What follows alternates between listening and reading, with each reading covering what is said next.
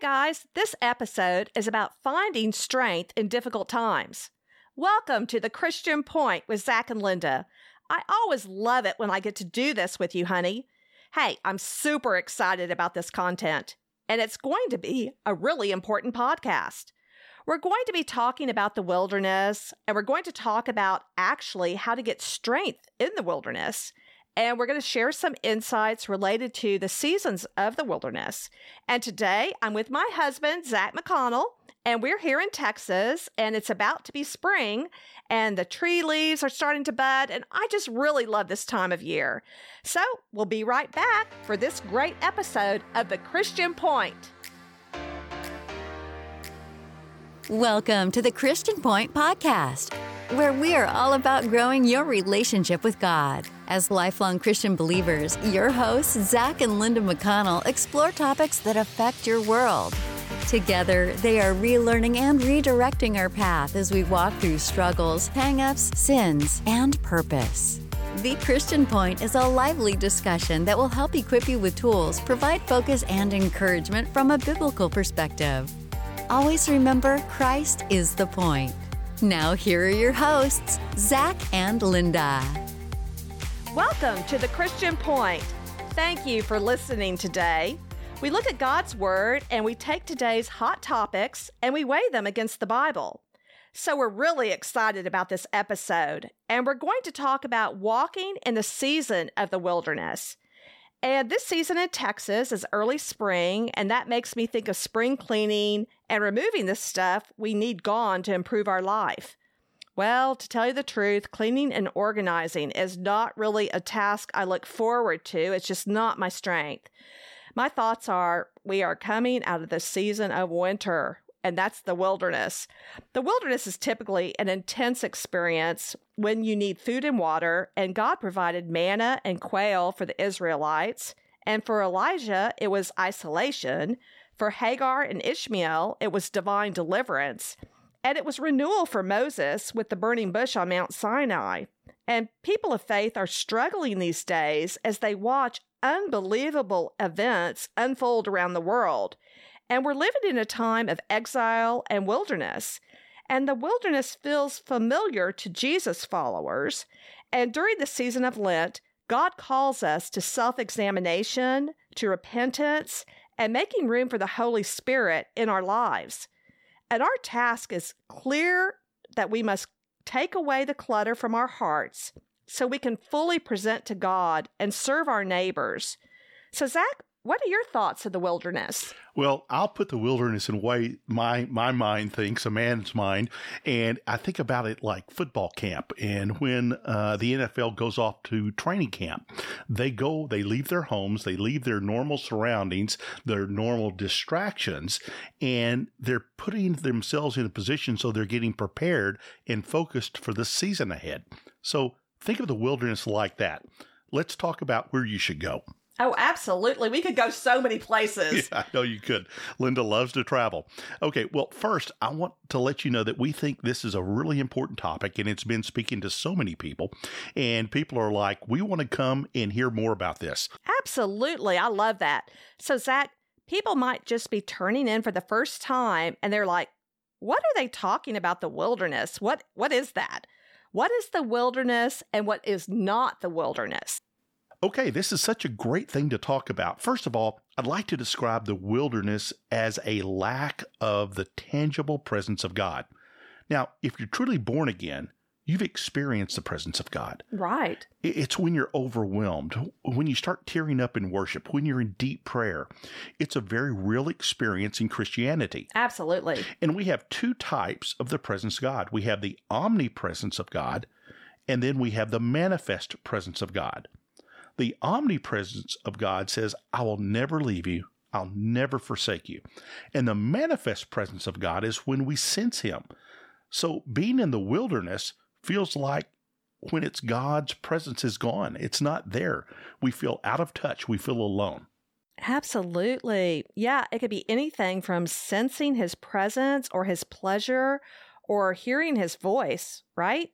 Well, like you can see the hand of God working in your life and blessing your life. Here's what I like to say. it's not just the feeling. You're not saying it's just a feeling, right? Now, the wilderness, it's when God seems to be a million miles away, when his promises even seem further. And I think that Job said it beautifully. He says in chapter 23, verses 8 through 10, "But if I go to the east, he's not there. And if I go to the west, I do not find him. When he's at work in the north, I don't see him. And when he turns to the south, I catch no glimpse of him. But he knows the way I take. When he's tested me, I will come forth as gold."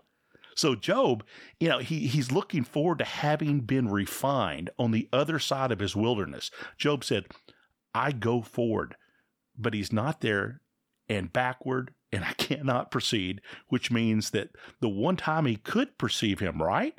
So that's good that he could, but now he's having problems feeling that presence of God. So there, God is working. I cannot behold him when he turns to the right. I cannot see him, but I know that he knows the way that I take. So God's working on our behalf. He knows exactly what's going on in our life. It's just we can't perceive or sense him while we're walking in the season of wilderness. Oh, so many ways. This was such a declaration of faith for Job. Oh, God is working even when we don't feel it. Just as I'm not fond of organizing, and I'm not fond of cleaning out my closets, and I'm not fond of cleaning out the closet of my heart and my mind either. We all have stored away stuff we don't want to think about or talk about, and sometimes aren't sure we've even been forgiven for all of what we've done. And maybe we've shelved some apologies that we should have made and reconcile with a friend that is long overdue. And for a season, we haven't thought about cleaning out those closets. And maybe God is having us walk in the wilderness to nudge us to do so now. And after all, God wants us to have a deep and abiding peace and not just an appearance of peace. So God will refine you as you walk in the wilderness, and you're being refined for the better. Yeah, he's working on you. He's refining you in the wilderness. Right. That's the real important point. I never thought of that, but sometimes we can get it wrong and we feel like he doesn't see us, and we can't feel like he doesn't see us and see what's going on. So it also seems like the promises seem even further, that it also seems like you're going backward from the promise. And we talked about that. It's really a time of testing now. Wait, there's one more thing I want to bring up, Linda. I love that you said, and I don't want people to miss this, the wilderness is when God gives you what you need, not what you want. He gives man daily bread. He gives us clothes that maybe aren't even wearing out, but you get tired of them. You've worn out your clothes. It's just, can you imagine wearing the same thing for 40 years? Oh, man. In a lot of ways, I think I'd like that. I wouldn't have to think about anything. No shopping. Well, I'm really okay with that. So if everyone had just bread and nothing else, no peanut butter, no jelly, well, they had olive oil for sure back then, and they had honey in the desert. I'm not really sure where they got the olive oil. Well, maybe they probably got it from someone who had the olive oil on hand. But yeah, bread every day, just bread, which is not what everyone really wants exactly. No, it's not. But that wouldn't be a wilderness for some people who love fresh bread and carbs. But now let me tell you what the wilderness is not. And please listen to this carefully. It is not God's punishment on your life from Jesus. It's not his disapproval on your life. Jesus is affirmed by the Father. This is my Son in whom I'm well pleased. And immediately the Bible says the Spirit led him into the wilderness. So the Spirit of God led him into the wilderness. And what happened while he was in the wilderness? He was tested by Satan for 40 days. And let me tell you what's on the other side of your wilderness. It's a greater authority and greater power to build the kingdom of God in your life and in others. That is so important. Yeah, second, the wilderness is it's not God abandoning you. God said, I will never leave you and never forsake you. Job said, I can't perceive him, but he was working on my behalf.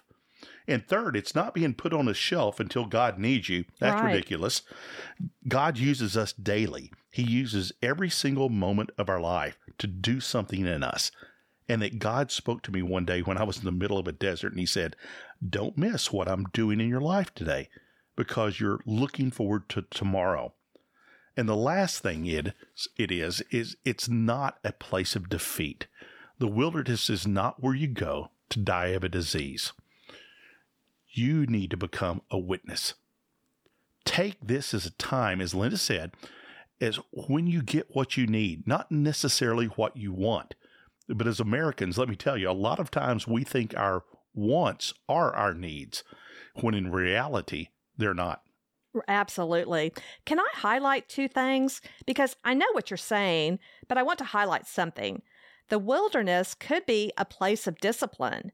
So it's almost like I've had God put me in the wilderness, and that kind is not like a discipline. It's like a timeout. Like, hey, these people and those things were too important to you. So I'm going to fast those things in your life. And it's not a punishment. It isn't punitive. It was discipline and preparatory. So it was to prepare me. And then could you find defeat in the wilderness?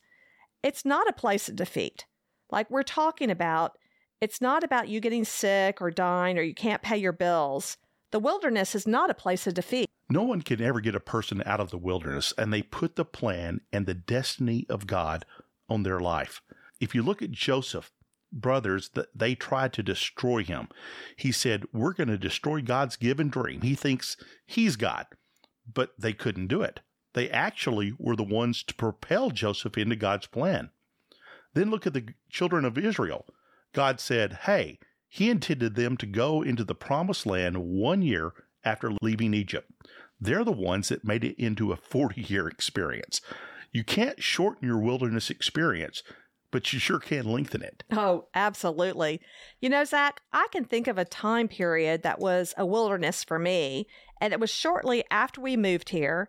And I was just so excited, and I felt like, oh my gosh, I've got some female friends now, and I put those friends in the wrong places in my life. And I remember God began to talk to me and tell me that I needed to pull away and lean back into some things with him. And instead of saying, okay, God, I agree, I was like, no, I'll just do better. And I remember going through like 2 years of what I felt like was an alone time period. And everything seemed to blow up in my face. You probably have been there. And yet during these seasons was when I put my head down, I got more involved in church and served. I put God ahead of everything else, and it lifted my head back up, and I had new friends on horizons, friends actually that needed me, and they needed me to go through this process, and friends that actually needed me as a person, and friends that actually weren't competitive with me. That's right. Yes. And so sometimes even relational wilderness we can have, because God's going to say, I need you to have these relationships in the right places. And some of you might be in a wilderness in your marriage. And I remember for me, Zach, when you've been really open about this, you were in a season when work was more important to you than your marriage. Yeah, and that's so sad to say, but it's very true. And it was really hard on me. You know, having 3 kids and feeling spread thin, I remember during that wilderness, it was a time where God said, I'm enough for you.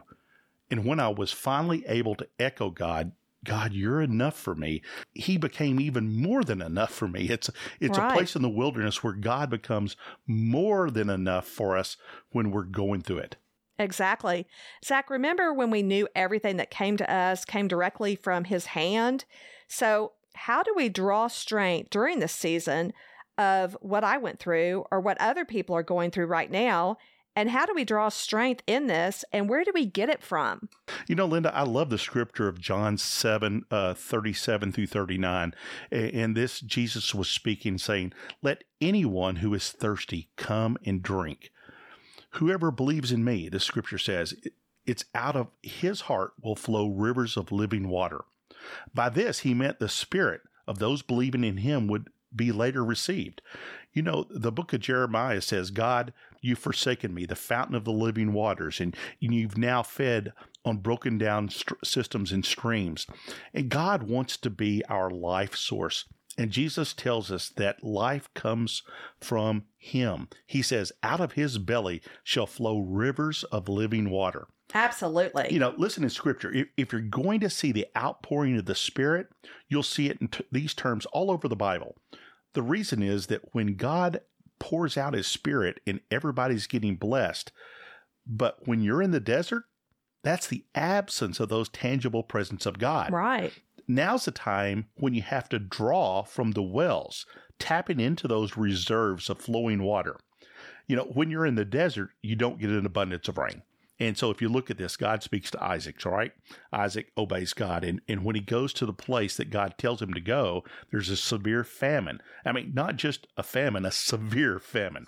And then, God says to this man, He says, hey, don't go down to Egypt, but do as I tell you, and I will be with you, and I will bless you.